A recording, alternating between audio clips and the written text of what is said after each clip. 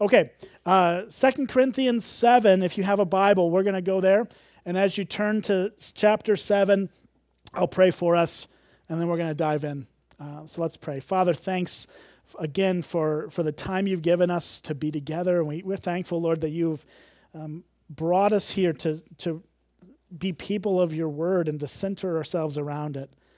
And Lord, I just want to ask you to help us today as we walk through this text, as we walk through the points that you inspired the Apostle Paul to say and to write, that your words are in these words, and we hope we would hear them today. And so, God, we just pray for that, and I just ask you to help me to articulate clearly what you have to say through it. In Jesus' name we pray. Amen. So here at Springbrook Church, we have a saying that we use a lot, or I do at least. It's that gospel doctrine leads to gospel culture.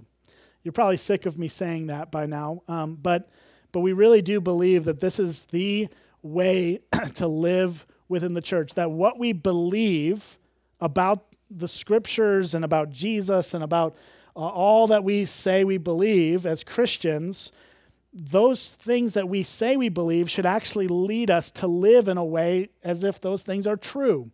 I know that's a novel concept. And unfortunately, it's not true in a lot of places that you've probably been a part of and that I've been a part of, because this is an ever vital thing that we as people commit ourselves to be about, to not just believe certain things intellectually with our minds, but to actually live them out as if they're true. And so what we believe about Jesus and what he's done for us should lead us to the way we live with one another. And so today we're going to see an interesting doctrine, one that doesn't get a lot of attention actually in church or even in the Bible. There's not a ton about this, but it's there, and the parts that are dealing with it are really wonderful. Not a lot of people write books on this issue. Not a lot of people preach sermons on this issue, but it's an important one. And one of the reasons why I love teaching through books of the Bible is that it gets us to things that we would not normally talk about, because it's there. We just got to deal with it. Like, I can't just go from chapter 6 to chapter 8 if I don't like it, right? Or whatever other examples we could give. You just got to keep talking about what the Bible talks about. And today, nothing controversial, nothing really, really crazy, but just something that I think has been neglected in the church. And in maybe not in this church as much as others, but certainly something that we constantly need to bring ourselves back to. And here's the doctrine that I'm talking about. This doctrine that Jesus is a friend of sinners. That Jesus actually befriends people that many of us would look at and go, nope, I don't want to be in relationship with them. We obviously love that doctrine when we understand ourselves as sinners that Jesus loves and wants to befriend. We don't love this doctrine when it's actually called on us to do the same. And that's what we got to look at today. When we start to see this chapter, what we're seeing is Paul really befriend these people in Corinth. And his friendship with them becomes so important to him. He wants to restore it. That's what he's really been doing this whole time. This whole letter has been trying to restore a relationship that has been fractured and broken, mostly one-sided, right? That the Corinthian church was like, no, we don't like Paul. We don't want Paul. And Paul's kind of going to them and saying, no, please, like, I want to befriend you. Let's see some of this going both ways. But I think all of this ultimately flows out of this doctrine that Jesus befriends sinners. And there's a lot of examples of that. We could look at probably the most famous one is where Jesus befriends a guy named Zacchaeus. And Zacchaeus, we're told in the scriptures, I think this was in Luke 18 or 19, I lost it there, but it's one of those right in that range. And Zacchaeus is this guy who's just an awful dude, like awful.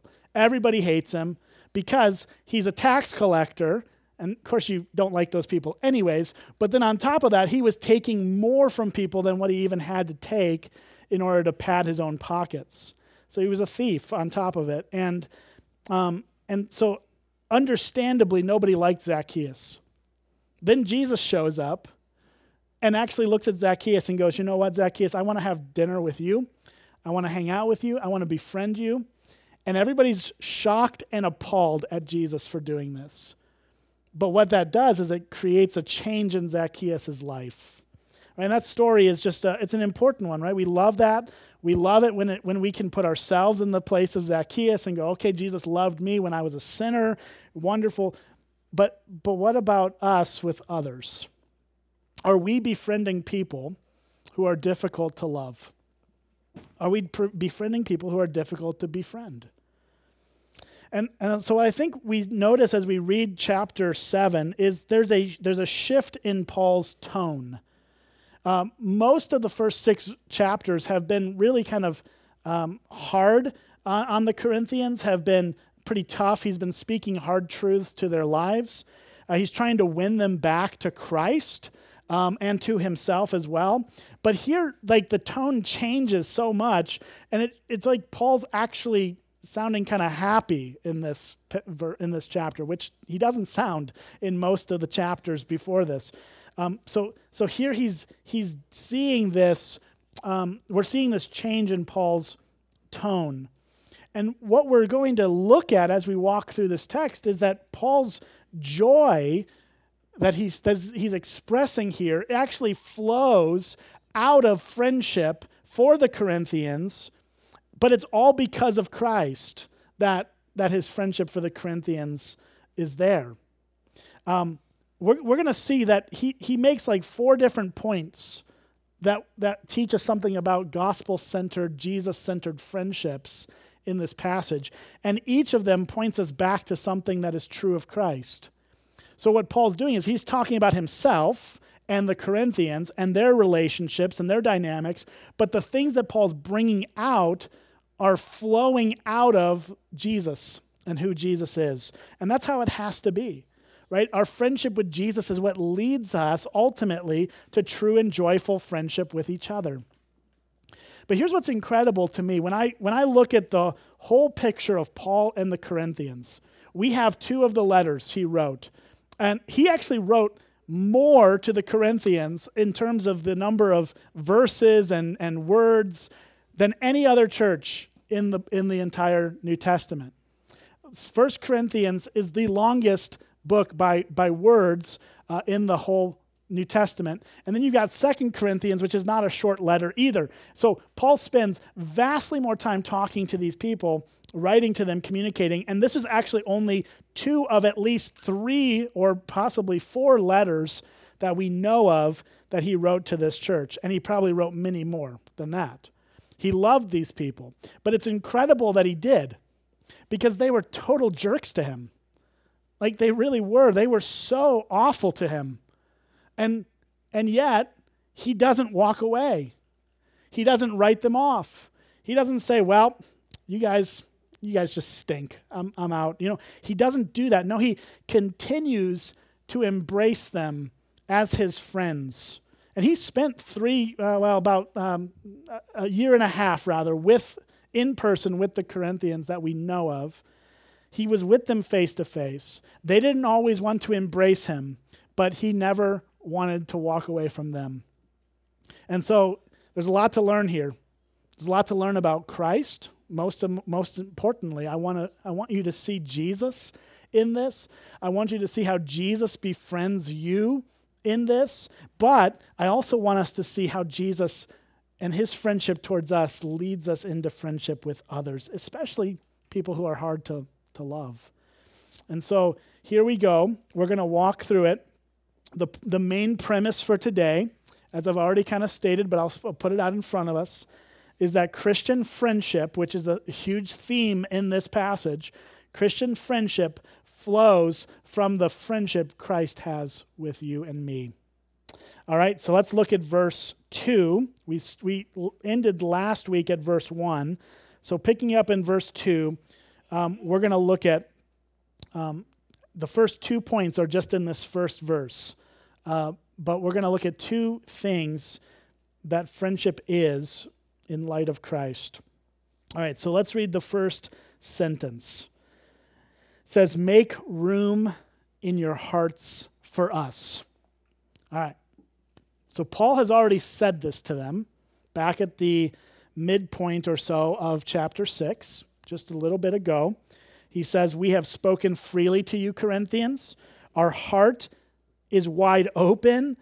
You are not restricted by us, but you are restricted in your own affections. He's like, listen, the issue here is not us, it's you. That's what he's saying to them. We really care about you. You do not care about us because you've got some problems in your heart. And so in verse 13, he says, in return, I speak as to children, widen your hearts also. Open up your hearts. He's already said that. Now he repeats it. He doubles down on it. And he says, make room in your hearts for us. So what does this tell us just right out of the gate about friendship in Christ? It tells us this, that friendship is a welcoming thing because Jesus welcomed us. Friendship starts with being open to having other people into your life.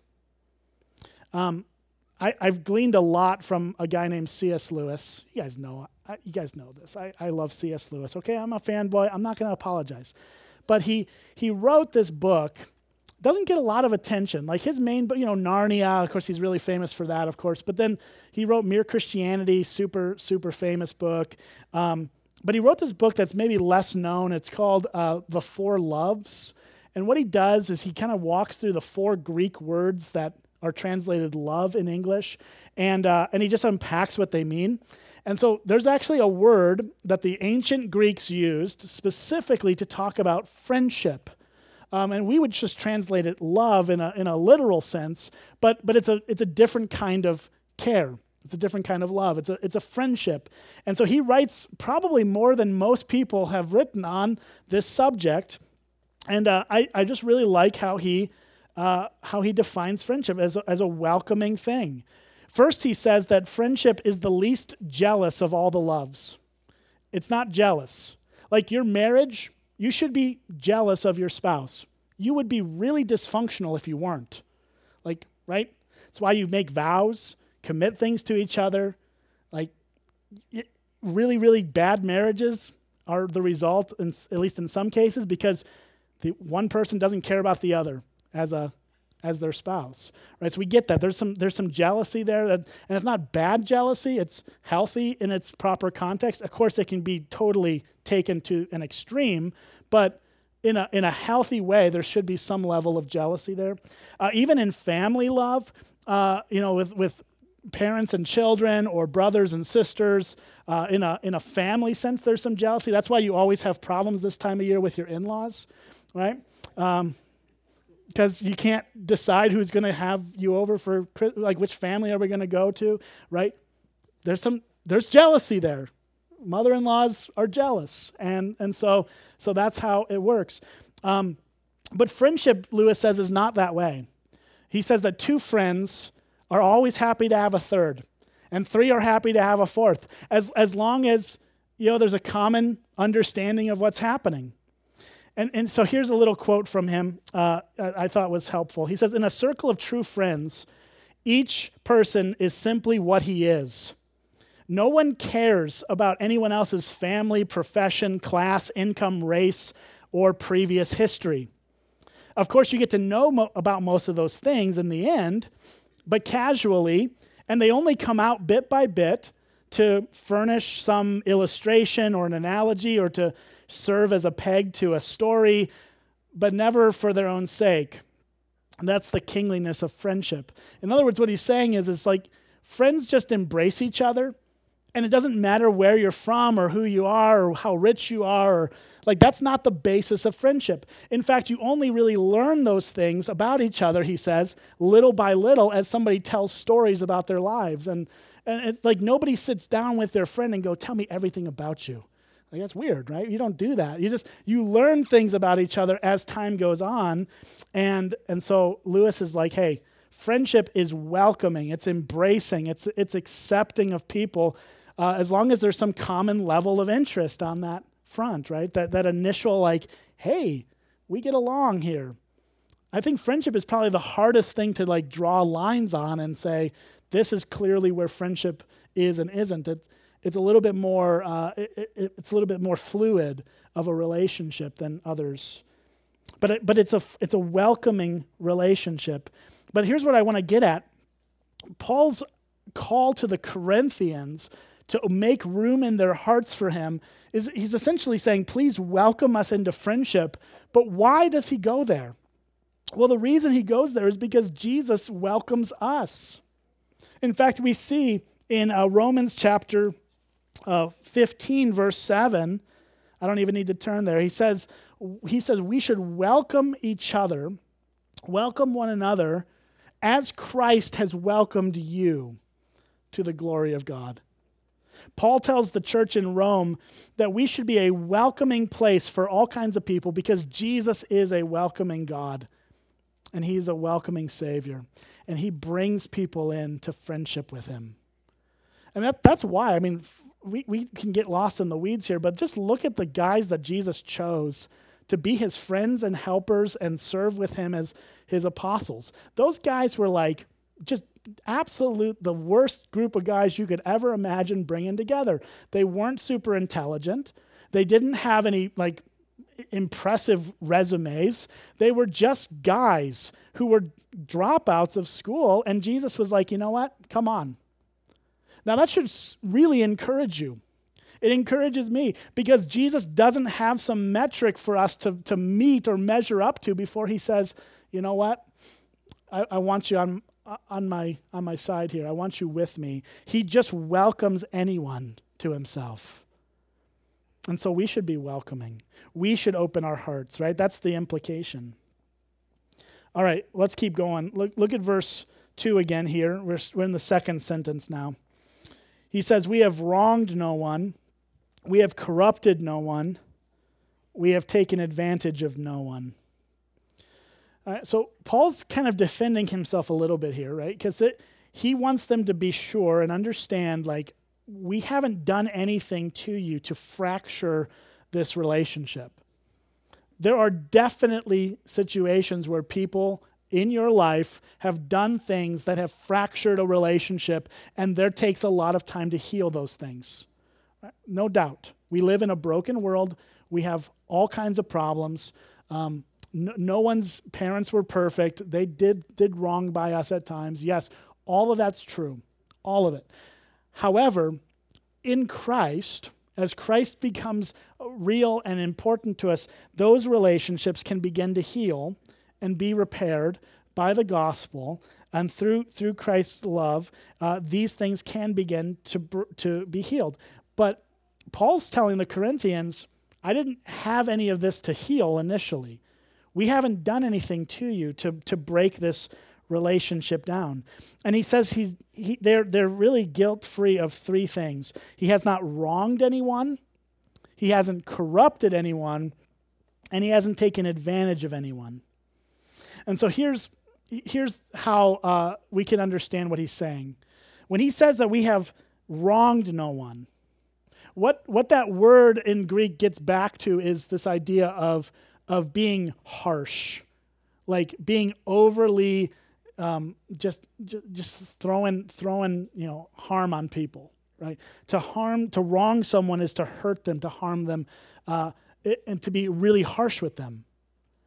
Now, Paul was honest with them, and we're going to see that later on in this chapter, but he didn't do it in a way that was wronging them.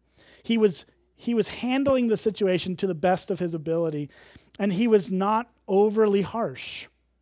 You guys know, maybe you've had friends in your life that are really harsh, and you're like, I don't know if I want to be friends with you anymore, right? Like that, it does make you kind of question whether you want to be in friendship with them. But here's the good news. Jesus will never, as our friend, be overly harsh with us. He will tell us the truth. He will lead us to what we need to change, but he will never do it in a way that's overly cruel. He's Jesus actually defines himself. He defines himself as gentle. That's how he attributes, that's his primary character trait that he gives to talk about his heart. He is gentle and lowly in heart, he says in Matthew 11. And so we see that Jesus is, as a friend, not a harsh, cruel, wronging friend, but a gentle friend. And again, I don't mean that to say that we never say hard things. We do. We need to at times, and we're going to see that. That's not in conflict. But it's the way in which we say what needs to be said that matters.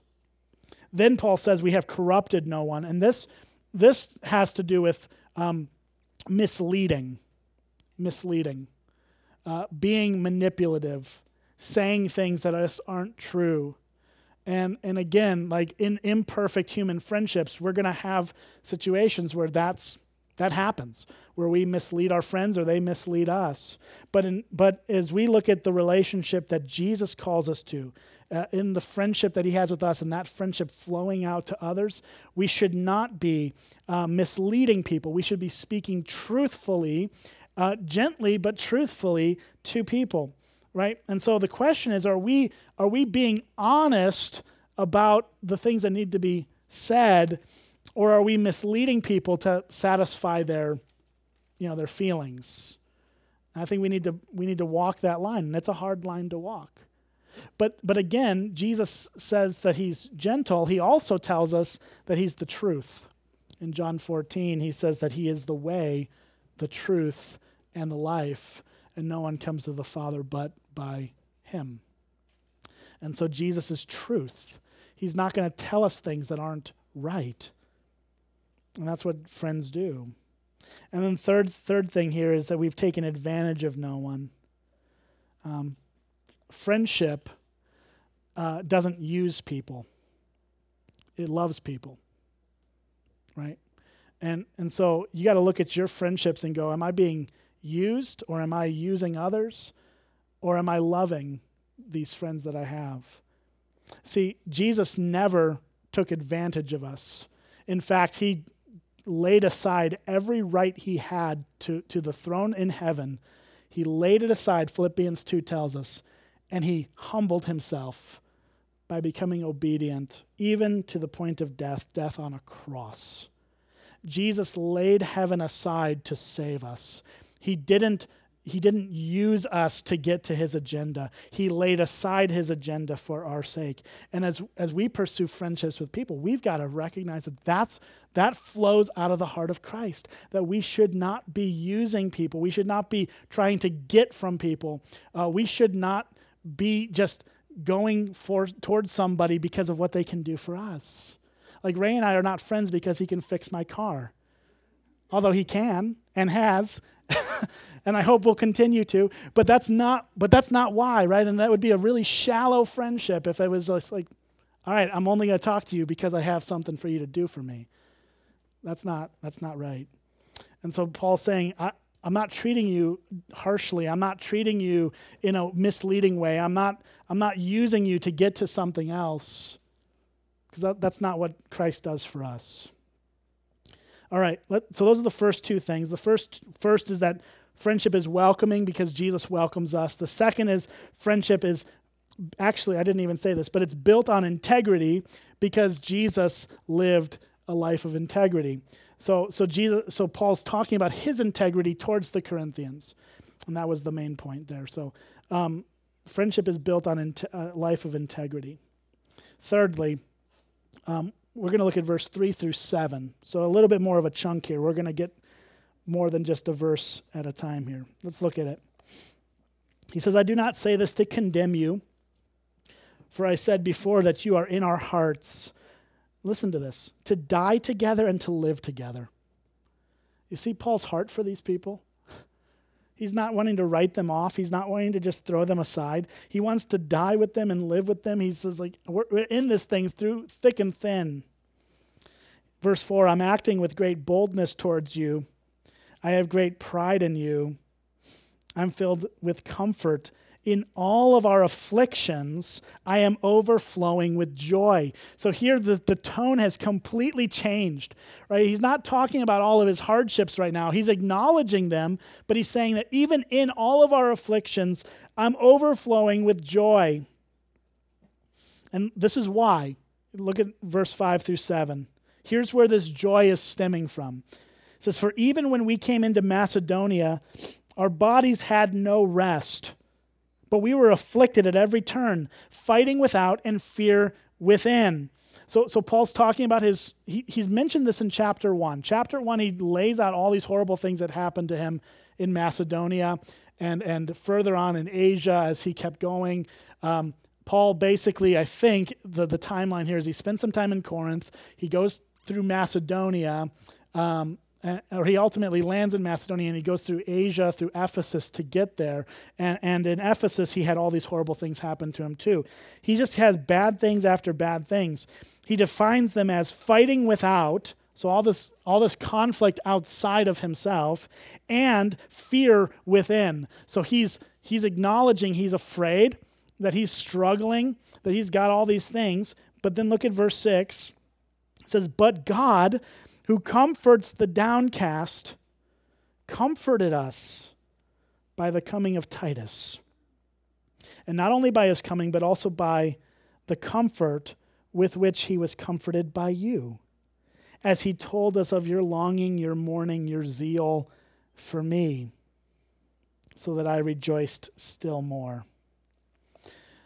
Notice what he says. This is huge. He's saying he's got all these conflicts, externally and internally. He's really struggling with depression here. I don't think there's any question that Paul was depressed. In whatever clinical way you want to talk about that, there was no clinical understanding of this in Paul's day. But I think it's safe to assume Paul was depressed, and he struggled emotionally really greatly here. And so he says here that God, who comforts the downcast, and there is another way to translate that as depressed. Some translations do. That God comforts the downcast, but then notice this, that he comforted us by the coming of Titus. So notice what Paul does. He says God is the ultimate source of comfort, but how does God comfort Paul in this situation? By sending Titus. By sending Paul his friend.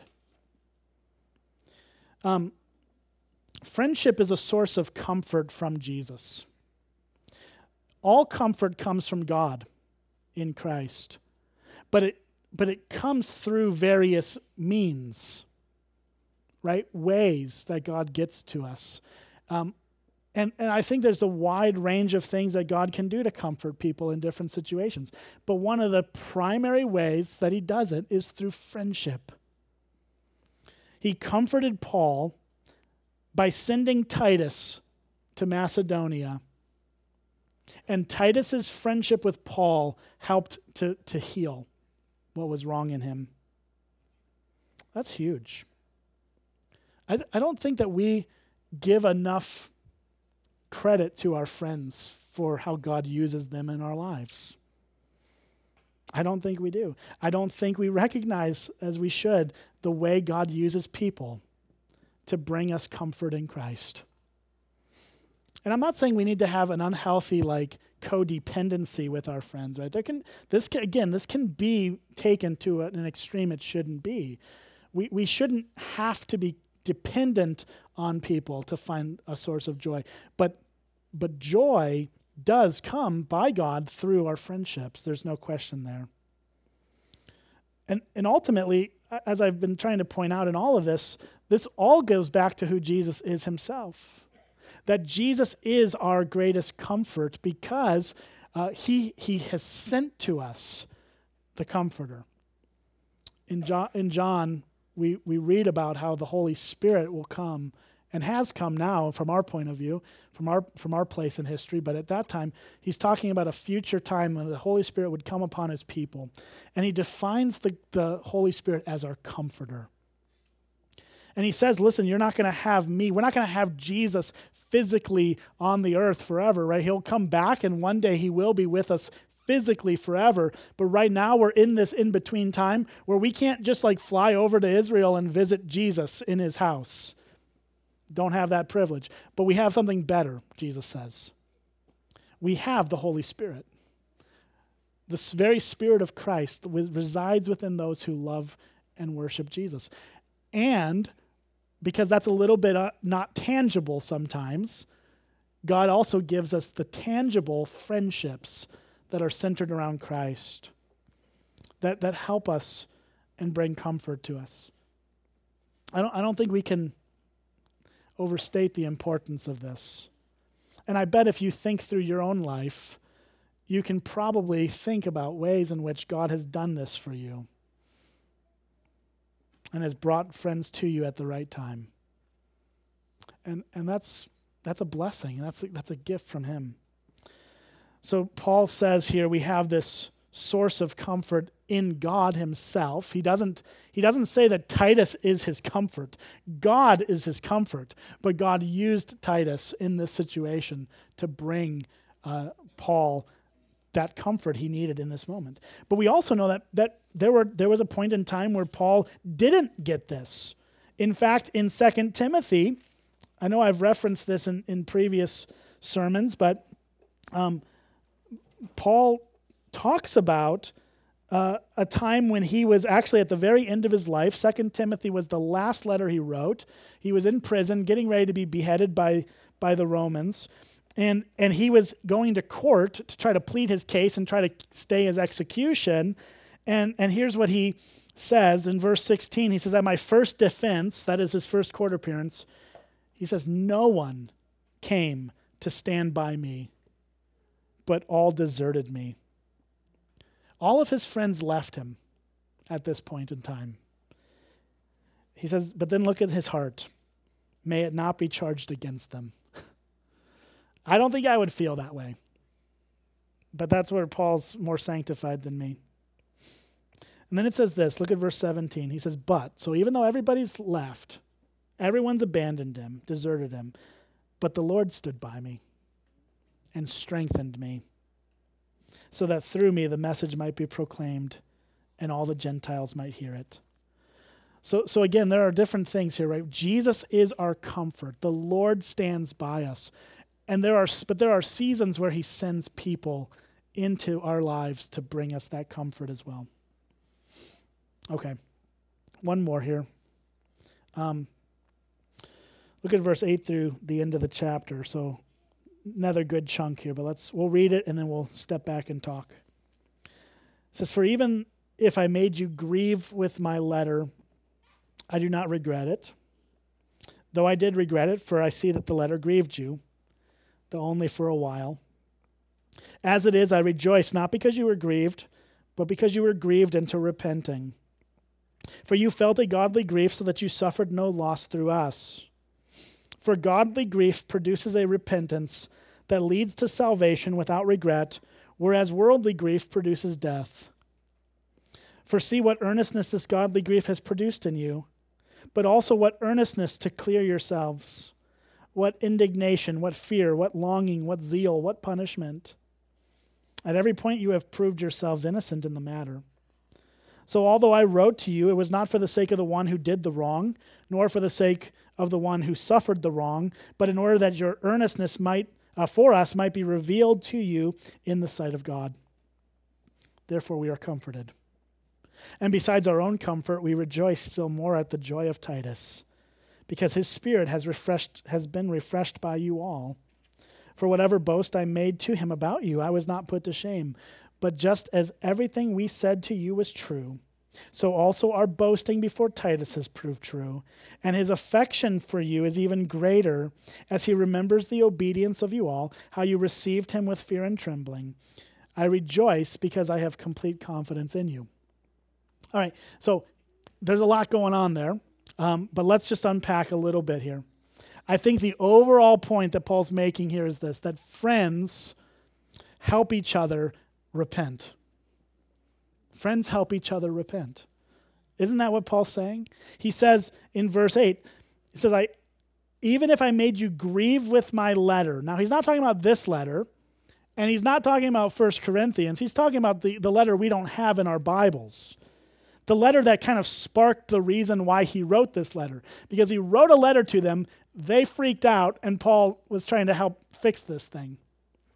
And so he wrote this letter because Titus came back and told him what needed to be said, and that's where all this is coming from. So he writes this letter, and he says that he grieved them. And he says, I do not regret it, though I did regret it, right? He's talking out of both sides of his mouth in some way because he's conflicted. On one hand, he's not sad that he made them sad because their sadness led to their repentance. The fact that they were grieved by what Paul was pointing out, and we don't even know what it was. Like, he doesn't even go into detail about it. We know that there was someone here, in this text, we know someone did something wrong, somebody suffered because of that wrong, but we have no idea what it was. It's not important. It's vague, I think, on purpose. Because we all get this, right? Somebody does something to someone else. That's not cool. And you can be anything, it could be anything, right? So here Paul, as their friend, writes them this letter prior to this one, and grieves them, but the grief that they felt, he says, led them to repentance, to a change of heart, to turning back to Christ. And so here's a key thing, and we kind of mentioned this on the front end of this, but being a source of comfort to our friends does not mean that we don't say what needs to be said. Paul said what needed to be said, and he knew it was going to hurt them. He knew that it was going to make them uncomfortable. He knew that it was going to make them sorrowful, but he wanted to be a faithful friend.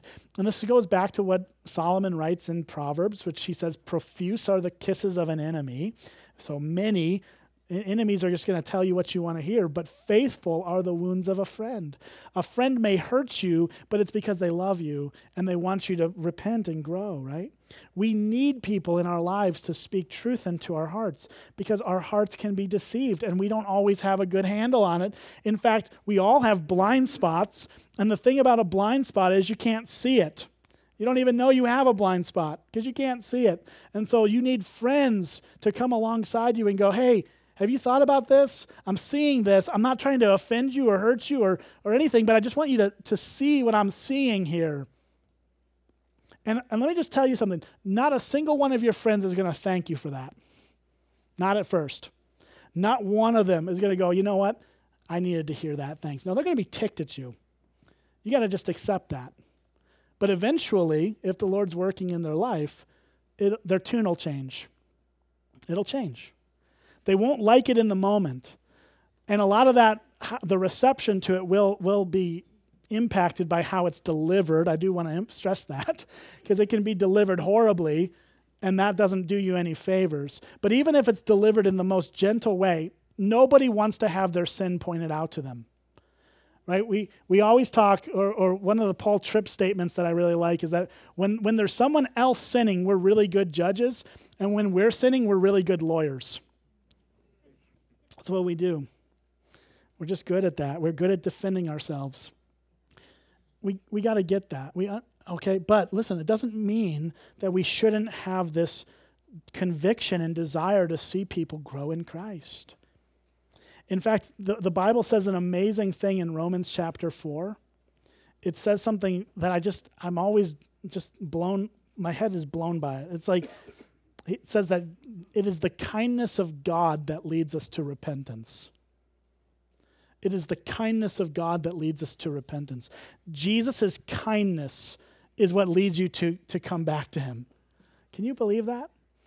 It's not Jesus' harshness or rudeness or punching you in the face that gets you to repent. It's his kindness that gets you to repent. Because he's a friend who will nudge you in the right direction and will point out what needs to be said. And of course, he knows every one of you personally. So some of you are denser than others, and so maybe the message has to be harsher for some of you than others, right? I know that's true for me. And so I get that. Everybody's got a different pain tolerance too. right? So what one person may receive from Jesus' kindness might seem like something that would absolutely crush you, and it would. But Jesus knows you, and so he doesn't use that tactic on you. So Jesus is a very, very smart Savior, and he knows what he's doing. And so it's the kindness of God through his friendship with us that gently points out our sin, and he uses human friendships to do this so that we can be brought to the throne of grace. And I think this is what he's concluding this chapter with, this desire to see the Corinthians continue to press in more and more into this repentance. I've been reading some interesting books lately. One of them is from 1651. It's horrible to read. It's just so painful because the English is so old. It takes me like 30 times to read a paragraph to understand it. But it's a book called The Heart of Christ in Heaven Towards Sinners on Earth. The Puritans weren't very good at consolidating their titles. But that's the title of it. And there was just something that this guy named Thomas Goodwin, who wrote this book from 1651, said that just was really impactful to me. And it points out the heart of Christ. It points out who Christ is. And so even if you don't have a friend, I'm going to read the quote, but even if you don't have a friend in your life who will tell you the truth and help you to repent, you have a great high priest in heaven who is your friend in Christ, who will do that for you. And so I'm going to read a little paraphrase. It's paraphrased because I just know if I read it verbatim, I'd have to read it 30 times for all of us to soak that in. It's just ridiculous. So I've kind of condensed it down. But here's what it says. It says, he's being very pastoral in this point of the book, and he says, okay, some distressed person, some concerned person is going to come to me and ask this question. And here's the question. I know that Jesus pities me. I know he feels bad for me. I know that my misery and my sin is great, but will he actually take all of my sin, as awful as it is, as huge as it is, and bring it to his heart? And will he forgive me and show me kindness in the greatest of my sins? That's the question. Will Jesus actually take you as you are with all of your junk? Okay, that's the 2020 paraphrase of 1651. And here's what he says.